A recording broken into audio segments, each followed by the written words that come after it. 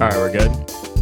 All right, Day One FM. I'm excited about this pod episode. We're going to talk about the 2024 Predictionary. Predictionary. Bow, bow, bow, bow, bow. Don't do it. No. God, sorry. That was a fleeting moment of personal embarrassment. But yeah, for those who don't know, the Day One Predictionary is part dictionary, part prediction. It's a series of words that we feel like will define, or actually, you know what, that will define the year ahead. I'll say it with more conviction that will define the year ahead. It's basically our version of a trend report, or as Clara wrote, a dictionary for the future, which I think is, as per usual, articulated far better than I could. But that's okay. But yeah, this is actually the fourth year doing it. I will say it was definitely the hardest one to write. And it has been about 6 months, 6 months in the making, written and rewritten. But yeah, it's definitely one of my kind of favorite aspects of working at the agency. A lot of autonomy to kind of write, give a lay of the land of culture at large, and more so a critique. I feel like a lot of trend reports are missing critiques these days. It's kind of more just a mirror. But yeah, Clara, any intro words before we dive in? Intro to the intro. Intro to the intro. No, I mean, we did talk about it in writing the foreword, though, and I feel like every year it gets harder. I don't know if it gets harder because, like, thinking of something new to say after reading very similar articles day over day, month over month, like if it's just sort of par for the course of these things. But it does feel like, I don't know, each consecutive predictionary is more of a struggle. But I think that it was better for it, probably. Maybe. I know that was like a depressing note to leave my introduction on. I was actually going to say, in years past, you have been fairly accurate in terms of things that have come to fruition, or, reflections that we've made that have kind of circled their way around the office and, informed a lot of brand campaigns. I think we've hit the nail on the head a few times with things like AI anxiety and how that has come to kind of dominate cultural discourse. So I'm excited to hear a bit more about what is on the horizon for 2024. I know. Buckle up, buddy. But yeah, just like some quick background. So in previous years, we've outlined essentially between 10 and 20. You can tell the workload got longer because the amount of words and the amount of writing that we've done has diminished, but quality over quantity. Whoa. But this year and previous iterations of the Predictionary have been kind of like, there hasn't necessarily been a wrapper on it other than the year ahead.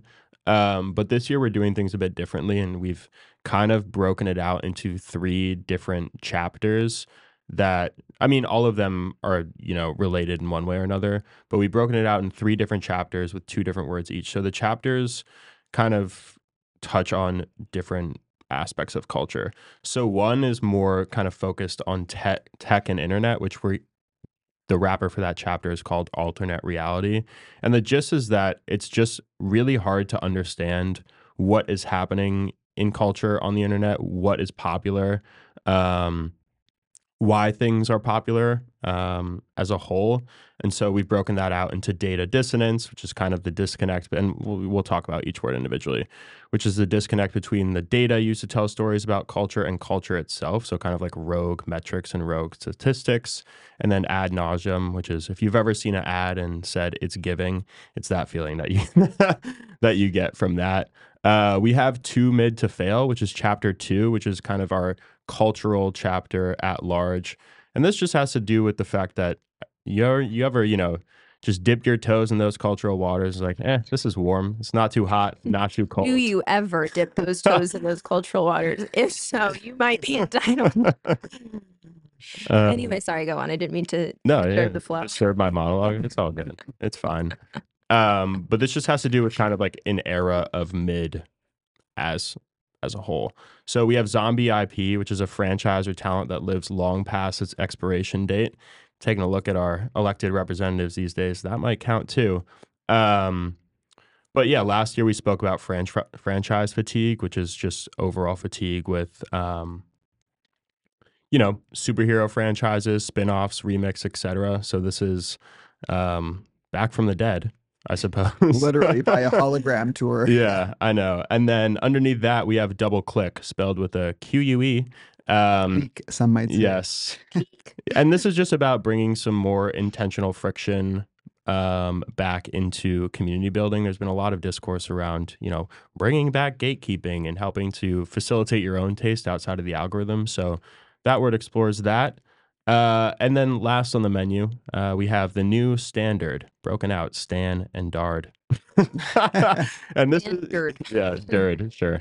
And this one is kind of our fandom chapter. So we have a femme era, which talks about how like you are defining your identity through fleeting trends. You're in your mob wife era, your red onion aesthetic era, tomato girl era, etc., and how it's kind of hard to build substantive, tight-knit communities around that. So you're just kind of left in a state of vertigo. And then finally, this is one of my favorites, open source entertainment, or OSENT. And this is kind of the next stage of UGC. So if you're out there and you made a fun little gag city urban environment for Nicki Minaj's Pink Friday 2, that would be an example of open source entertainment. It's kind of fan creative spin-offs are generated faster than maybe, and at a greater volume than artistic or brand creative could. And some are incentivized and others are not. So there's a lot of ramifications there. And that's it for the pod today. Thank you. No, but there's a lot to discuss. I just thought I'd tee it up ahead of time so you get the lay of the land. And then I think we can kind of break it out into some of our favorites as a whole. So overall, I was really interested in the idea of data dissonance, especially because we see a lot of reports that use numbers. We use numbers a lot in our reporting. Numbers are something. A lot of that's numbers, a lot of folks. these Yeah, a days. lot of numbers. My head's spinning. You know, what's real, what's not real. Are the 3.6 billion views on hashtag Roman Empire something to measure anything by, or is there just that many people on TikTok? Yeah.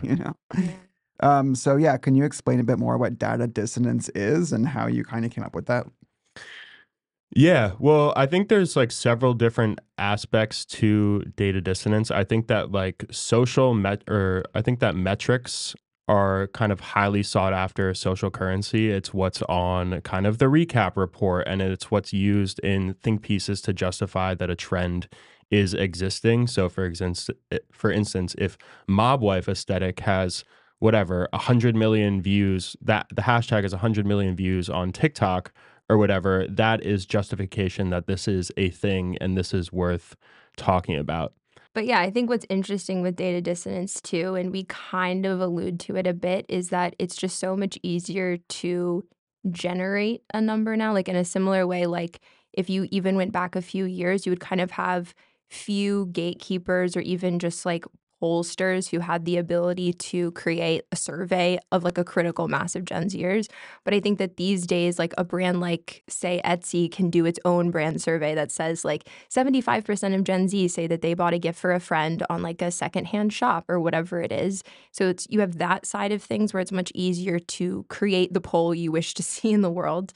And then on the other end, you have social platforms, which, like Eli was saying, kind of say things like views, engagements, and they're somewhat purposefully foggy sometimes in terms of what exactly a view entails, in terms of like, did this person engage with this video beyond like watching it on their phone for 10 seconds?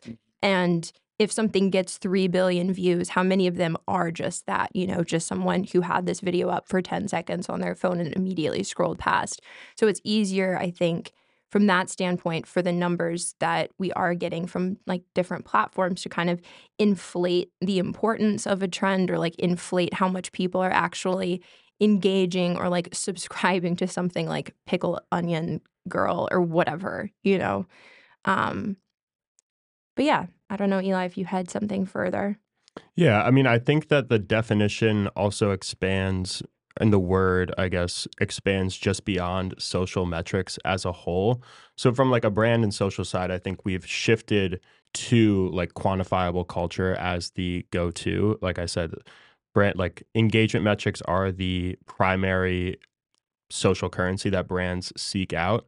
But I also see this in something like economic data, where by all accounts, I suppose you could say that the economy is humming along very well.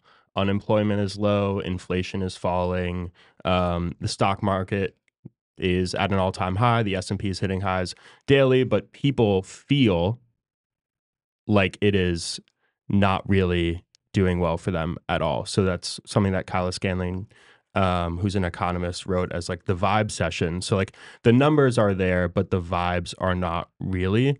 So to Clara's point, like you can kind of just conjure up any number that you want to help justify the existence of a trend or consumer sentiment or economic sentiment. And obviously, I think there's more rigor involved in economic data than there is in social data. The issue on like social platforms is that we don't really know how these numbers are being counted or quantified. Um, but I think it's just in the move to, spotlight numbers as the most important thing, we are kind of ignoring how people actually think on the ground. And I think that's an issue with like trend reporting as a whole. It's kind of devoid of actual consumer sentiment in my mind. And I think lastly, just to that end, and something that we talked about sort of towards the tail end of trying to refine it, is that I don't think that data dissonance in terms of how these numbers are either like coming up or being used by media or being used by agencies like you and I and stuff like that. Like, I don't think that it's necessarily intentionally to mislead people or to intentionally oftentimes like obscure what's actually happening. But I think, last year we talked about trendflation and how fast that culture moves. And I think in a very genuine effort to understand why certain things are popular on the internet, people have turned to things like, oh, it got 1 billion views, or oh, I read this thing in Forbes that said 75% of Gen Z thinks X and is, like I think that a lot of it is very genuinely people trying to search for ways to understand popularity and influence and virality, but that the tools we have, meaning like the data, is often either like not quite enough or like isn't providing the right nuance or providing the right context. And so it's really about, I think, too, in terms of the solution, thinking about how data fits into sort of maybe a larger set of tools or maybe some more nuanced thinking in terms of framing that versus relying on like whatever like the hashtag viewing is on the internet. Yeah, it's kind of making me think a lot about the New York Times and the New York Times, specifically the style section Mm. in the past, 2 or so years, at least since the pandemic hit. I think we can all agree if something appears in the New York Times styles, as it pertains to a TikTok trend, it's probably like far beyond over at Mhm. that point. But I think to your point, previously they've run whole articles about things like, and not to single anything out here, but like cottagecore, for example, and it kind of hinges on the numbers of it. So this story is, brought to you by the 3.4 billion views that prove cottagecore is real. And Right. meanwhile, someone who's reading the paper and, it doesn't really matter where, and they're like, oh, cottagecore? Like, it must be real if the numbers tell me so. And New York Times has written an entire article about it, yet have never experienced anything like that themselves. So I think in the same way that dissonance is like very real to the average person who's, bumping up against the dictates of like whatever the New York Times says or whatever brands are kind of telling us to believe.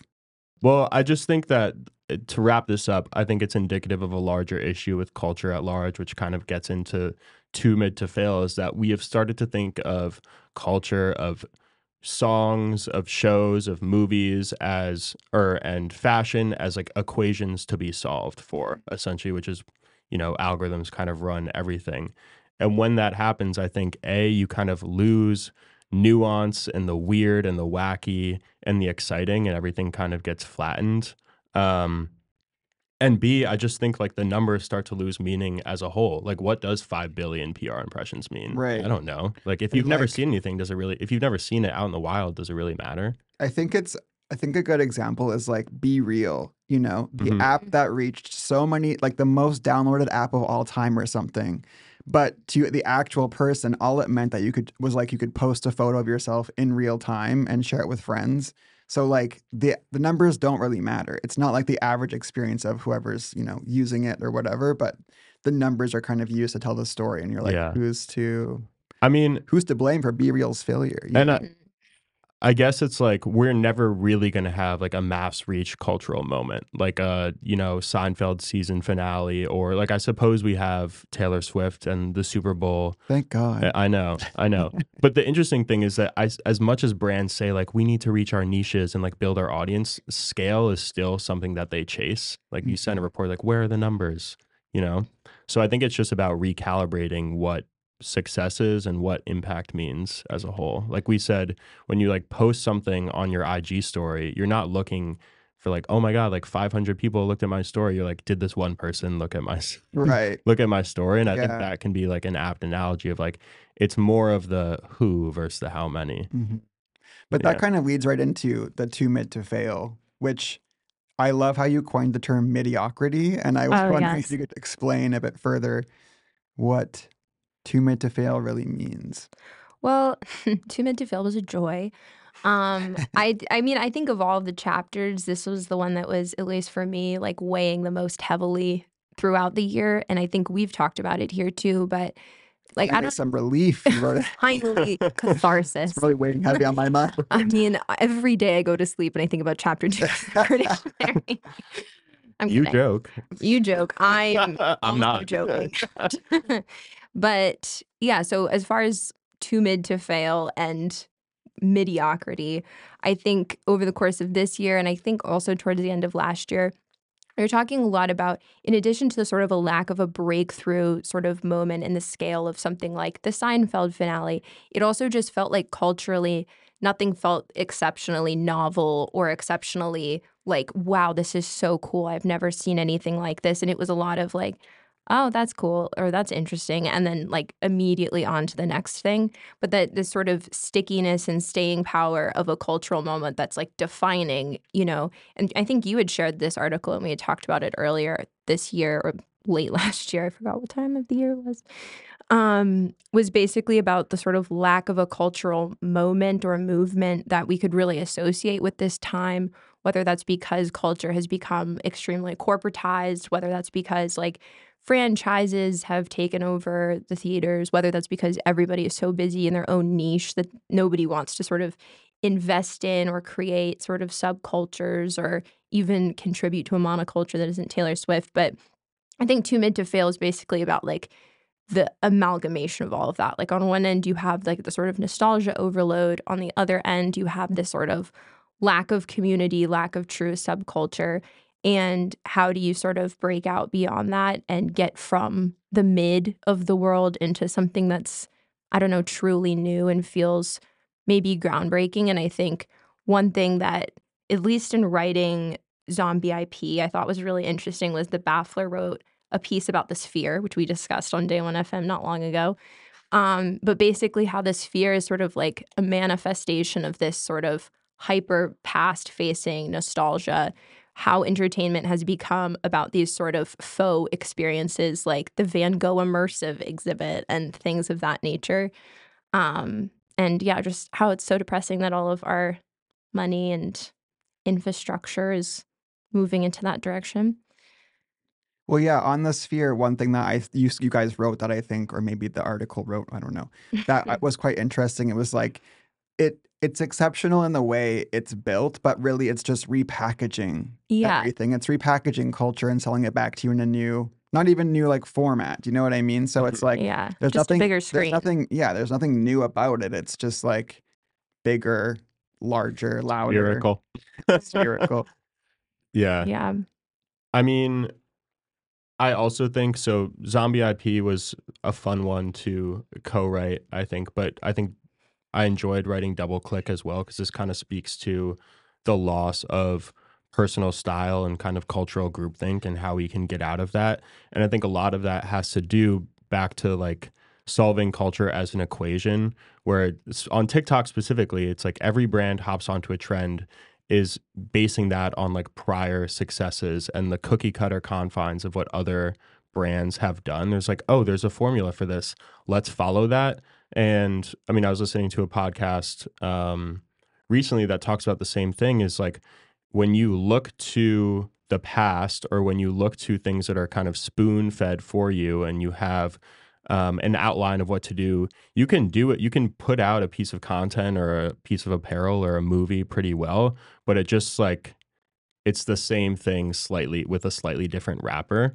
So I think that's kind of what grounds us in the mid. But yeah, back to double click. I think this year fomented a lot of status anxiety, specifically around personal style. And like, were you reading Emma Klein because you enjoyed her writing, or because it showed up on like the Pinterest mood board, or you know, do you regularly spend $70 on a burger and a beer at Finelli's Cafe, or is it like the go-to nightlife spot as told by like the New York Times in their TikTok roundup? And I think we really need to bring back a sense of like personal agency in building taste, in building style, and in building community. And I think that's kind of like a rallying cry that is written throughout the entire project, you know? Like a lot of this is about thinking critically, thinking outside of the hive mind and doing things yourself, even if it's like a bit more challenging, that you will in the end be better off for it. And that's not to say that like you shan't experiment or try different things, or if your friend told you to do this, you should feel bad about it. But I think it's just having a critical lens towards why you might like something or why you might want to buy something is something Yeah. that's been lost out by the feed. It's just never placed in the proper context. And I feel because we have such easy access to Google or searching, whatever, finding the answer to whatever question you have immediately, that nobody takes the time to really look at how something that they currently see came to be and like what its forebears were. So, for example, like the new, I don't know, Maison Margiela show that everyone is like freaking out over because it's like Galliano's big comeback and the makeup was crazy and like men were wearing corsets and it was so theatrical or whatever. This is like a niche example, but Mm-hmm. I see all these people talking online about it and like why it's the best fashion show they've ever seen and all this stuff. And it is very good, but I feel like people also act like they are experts about it because they've quickly Googled like Galliano and know a couple things that they can quickly like search on YouTube or watch a video or two. So I think that everyone, because they have such easy access to this information, there's no sort of lens through which it is looked at other than just like, I'm the expert, listen to me, you Yeah. know? And I think that that's also where like double click and data dissonance have an interesting overlap, because I think in the same way that data dissonance is about sort of like the overload of ability to have numbers that back up your opinion or say whatever it is that you want with sort of like the backing of a statistic. I think that, it's very easy to, at this point, sort of put yourself, or I don't know, position yourself as being an expert and being sort of very passively a quote unquote expert on Twitter or a quote unquote expert on TikTok without actually having any type of depth of knowledge.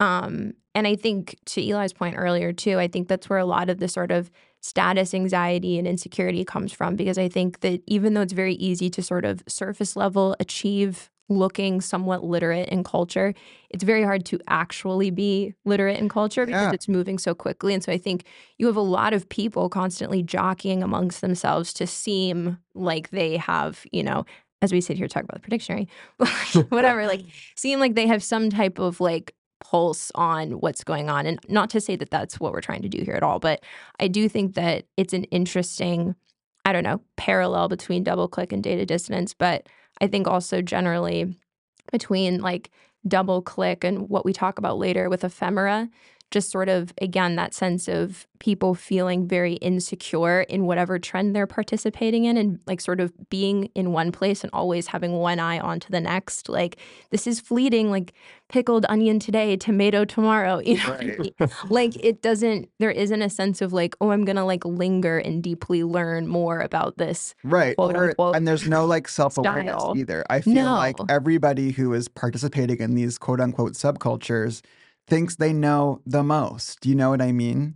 Mhm. Like everyone's espousing knowledge about whatever topic du jour, but nobody thinks like maybe I don't know everything, you know? Yeah. So I feel like that's the big problem, because how do you get out of this Mm-hmm. thing where you like how do you actually develop niche taste or Yeah. your own kind of personal taste when you think you got it all, so to speak. And I think that's kind of the intention with DoubleClick, is that by participating more intentionally in maybe fewer communities, or by being a community or by being a brand that's being more intentional and more exclusive in fewer spaces or at fewer moments, that you're able to like actually give people the opportunity to like learn and drill down and experience things at a more sustainable clip as well.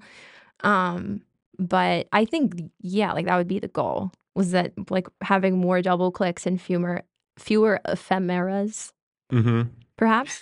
Yeah, I mean, one of the things we talk about, and it's been discussed in many, think articles, whatever, and for a couple years now, is just I think it is unsustainable to keep up with the rate of trends, as I quote, online. Like it is, you will whip yourself up into a state of vertigo, nausea, whatever, by hopping from pickled red onion girl to gorp guy to whatever. So part of the solve might be to, surrender, or rather step back from the trend cycle, or step offline as a whole, because I think, and that's also why, sorry, I'm rambling here, but I think that's also why there's been a shift to more kind of analog technology in general: CDs, books, Scrabble. DVDs, Scrabble, Bananagram, hard cash. cold I hard do cat, like though what you bring finished back pennies. Yeah. finish off this, I think, chapter with, which is this line about how communities and brand and platforms should try and play a little harder to get. Mhm. Because when everything's kind of better when you have to work for it, that kind of resonated with me a lot. Yeah, Thank you, Trey. Yeah. it's true. We got to take the spoon away, Well, they say Gen Zers are loving the library, so hopefully that means more than the headlines. Oh my God. Hopefully they're Bring up actually me. reading at the library. What's all this then? Huh? Words. Sound it Um, out. Now sound it out. Um, all right, so the new standard. Or dirt. What is it? What does it mean? Please tell us. well, Eli, would you like to take this one? Sure. We can split it. Can we have shared plates? We'd like- Do you mind bringing a couple other napkins? Do you mind bringing a couple of forks? Yeah, 3 spoons. 3 spoons. Thank you. Well, obviously, so new standard is split into a couple different sections. But I think the overarching gist is that fandom was such a huge topic this year. Obviously, the biggest examples would be like Barbenheimer and Taylor Swift, and the Renaissance tour and the World Cup, et cetera. There's all these kind of articles about write-ups and trend reports about the power of fandom and these moments of collective effervescence, etc.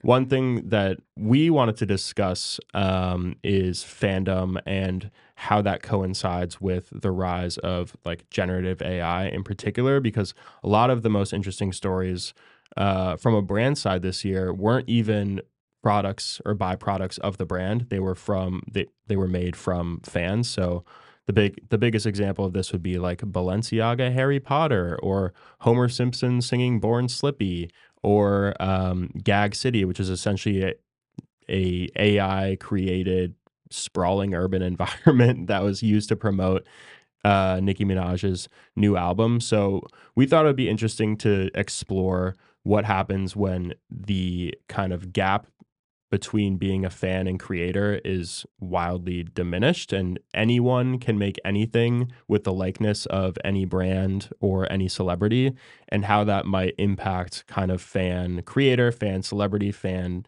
brand dynamics. And that would be open source entertainment, where kind of the source code for creating anything that you want is readily available to you, legally or not. I mean, I think one of the big stories about this year will be probably a crackdown on the availability of some of this content. But in my mind, like the genie's out of the bottle. And then on the ephemera side, era, like ephemera. I think the other thing to come out of this year in terms of like the fandom and other categories collapse was just how loosely fandom and fan has started to be used to describe things that are like not fans and not fandoms. And I think that a femme era, like all of these, whatever, tomato girl era, pickle girl era, like mob wife core, whatever those things are, that they're basically like commercial consumption patterns. They're like Shein product categories. They're not really something that's like tangible or that is impactful on culture or that even has like a cultural footprint to speak of other than like an affiliate link. And that I think is damaging both in terms of just how brands are thinking about these trends and what it means to capitalize on them in the first place. Like when you tap the mob wife trend, you're not tapping a fandom. Like you're not tapping a bunch of girls who are truly invested in this. Like you're tapping girls who are like, oh, this is funny, lol, for now. I'll buy like 8 Shein products because of this. But it isn't something that has like legs or has an actual sort of like, I don't know, loyalty element underpinning it that if you, I don't know. Do you know what I mean though? Yeah, Like there's there's kind of no a true toothlessness. fandom there. No. But Yeah, I think on both, which is interesting, I guess, with the new standard chapter, like one of the words ephemera is more about this sort of like toothless fan concept that like fan very loosely applied there. And then on the other side, OSINT, which I think is more about changing, like Eli was saying, the dynamic of being a fan versus being a creator. And if you, as a fan of a brand, have much more power to actually create storytelling around it and to reinterpret its history and to like define parts of its legacy, like what does that mean as a brand who's like looking at these fans who have enormous power now over your IP with AI tools, but then also, you know, as a brand who's probably concerned about its own sort of like relevancy, but also copyright. yeah. Like, you know, and like what's the right balance to strike there?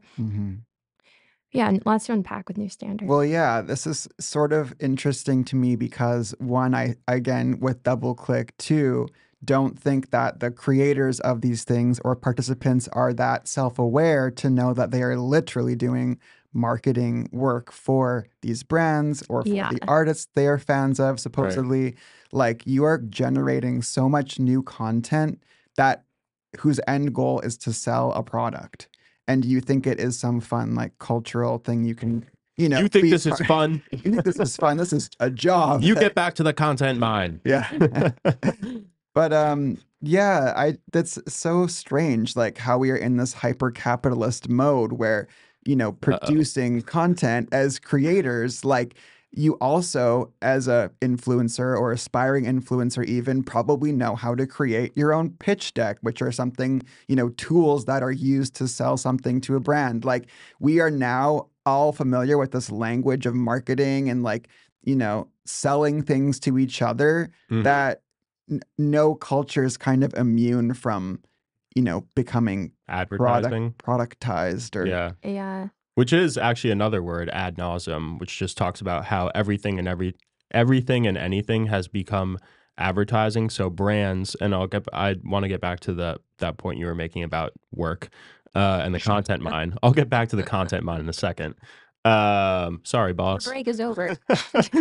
But yeah, one of the things that we talk about in the first chapter, alternate reality, which is why the internet feels so confusing and annoying in general, is this phenomenon that we called ad nauseum, which basically just has to do with how the feed has become overly commercialized, where brands are becoming more human. So if you've ever taken a scroll through threads or the TikTok comments, and you know you're literally in a conversation with Duolingo or Ritz Crackers or whatever, who's like calling you their bestie or their oomphy or whatever. That is, Geeky. yeah, exactly. That is exhausting. And on the other hand, what you're talking about is like it's not just on the brand side. You have Gen Zers creating pitch decks for themselves to present to their parents for their preferred Christmas gifts. You have people doing, you know, get ready with me's or like here's my product hauls, which is in essence like marketing or recommending a product unpaid. So we are like both complaining about the commercialization of the feed, but also adopting kind of habits that brands are doing or adopting the habits of a brand. Um, and Kyle Raymond Fitzpatrick, who's a writer, he has a newsletter called The Trend Report, was talking about this phenomenon in a recent report where he's like, what happens when people become brands is like they lose. Well, this is kind of like a tough comparison, but the reason I think why people feel lonely and a loss of community, as he says, it's like the job of a brand is to sell, not to befriend. So when you are acting as a brand, whether paid or not on the platform, you are just selling things. You're not really building a tangible, substantive community, which goes to the point of kind of ephemera, is like chasing all of these trends just leads to hopping from I was gonna say something bad.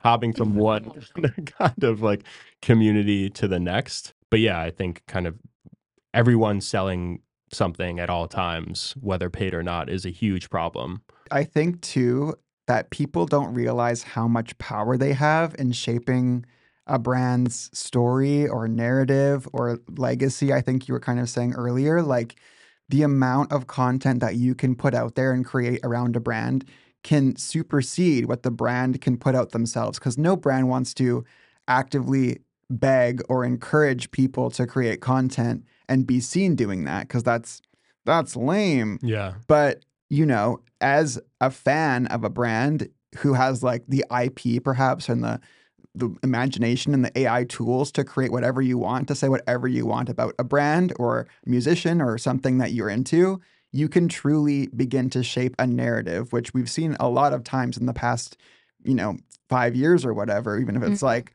people who took the Bee movie and made like memes out of it and brought it back to like streaming platforms or whatever, like you can do so many different things. But I think that from the brand side, the important thing is to arm your fans cleverly with the assets that they can use to tell a compelling story and one that aligns with the messaging you want to get across. So you're not like lost in the sauce, so to speak. Yeah. Just scrambling about how you can get into Gag City or like reply to the Elmo tweet. And Let me in. Yeah. I'm not going to name names on this, but I'm imagining that it's happened enough that whatever. Anyway, I'm not going to name names, but there was sort of early, it was like early in the generative AI when people were like, make me a house that looks like it's from Wes Anderson, like that sort of thing where it was like whatever prompts. And there was a bunch of product from this clothing brand that started to be made. And it was like all really cool, kind of like futuristic-y, but looked sort of technically possible, like to create a garment or a shoe that looked like that. And like when I was looking at the comments, it was like, oh, this brand has like really fallen off recently, but wow, like this stuff is really cool. You know what like where it's like the legacy of the brand has so much potential and has so much, I don't know, sort of, I was going to say, like, has so much life left to give, but like the brand itself, in terms of the product that it's selling, just hasn't really managed to break through, or like it doesn't feel like they're having as much of a breakthrough moment. But I'm really curious what OSINT will end up meaning for brands like that have sort of struggled to find an audience with Gen Z from like a present day product standpoint, but who have enough of sort of a back catalog that fans can sort of start to innovate on it and reinvent it, and whether or not they'll pick any of that up or take any of that as a sign of where the appetite is too, because I think that it is such an interesting indication of what people want to see oftentimes and like what doesn't exist. They'll currently. tell you now. They'll tell you and they'll show you and they'll make it and put it on Instagram. I saw. So you have to just be looking, I guess. I saw literally yesterday a video on Instagram of this brand that sells, honestly, this like heinous white boot with like butterflies on it. And it had a side zip, and it was a reel, and the reel was like first started out with a bunch of comments that was like, oh, cute boot, but the side zip is horrible. Hate the side zip, blah, blah, blah. And so the brand started out with like that, and then it went into the new boot with the back zip. And they were like, we heard all your comments. We like took this back, redid it, and now introducing like the boot with a zip at the back. And all the comments like, oh my gosh, thank you so much for taking our feedback into consideration. Yeah. Thanks, bestie. You're my favorite brand. I forget what brand it was. But, I think, like I was saying, people have way more power these days when you have like a direct connection and drip feed, with the brands you love or whatever. Like you can literally help shape the things you want to see, or, the content that you want someone else to create. It's kind of spooky. Too much democracy. My platform. Too much democracy. Don't talk to Eli about the Predictionary 2025 because you're not going to like it. We're going to take the keys away. Yeah. I know. That's enough now. Well, I mean, one of the things that we discussed, like the ramifications of OSENT, and this was originally a concept that was pitched as parody, I think, by Rad Chamel, who's a cultural commentator. He writes about the internet, about the concept of fan unions, where like fans are influencing brand product, brand campaigns, brand taglines, and they are helping to, they're providing both economic and cultural capital, I suppose, to artists, celebrities, brands. And at what point does that stop becoming something that you do for fun and start becoming work, where you should be fully compensated for? So that's one thing that we discussed very briefly. There's a longer form article on that if you're curious to read. But yeah, I think the end result of OSENT will be twofold. I think it'll be brands who dip their toes further into the, their fans influence everything that they do, and they'll have the reel about their side zip to back zip boot and be super stoked on that. And then there will be, I think, brands and creators who closely guard their IP. And who don't want their fans to really influence what they're doing at all. I don't think there's a right answer one way or the other. I think you just have to lean in whichever way you're going to do it.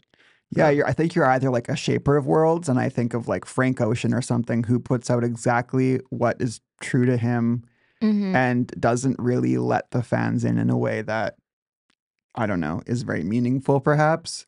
But the fans therefore have like a stronger connection to him because they know exactly what he's about, versus a brand or another musician or artist who doesn't have that kind of boundaried strength, I suppose, and is like more of a co-creator of content.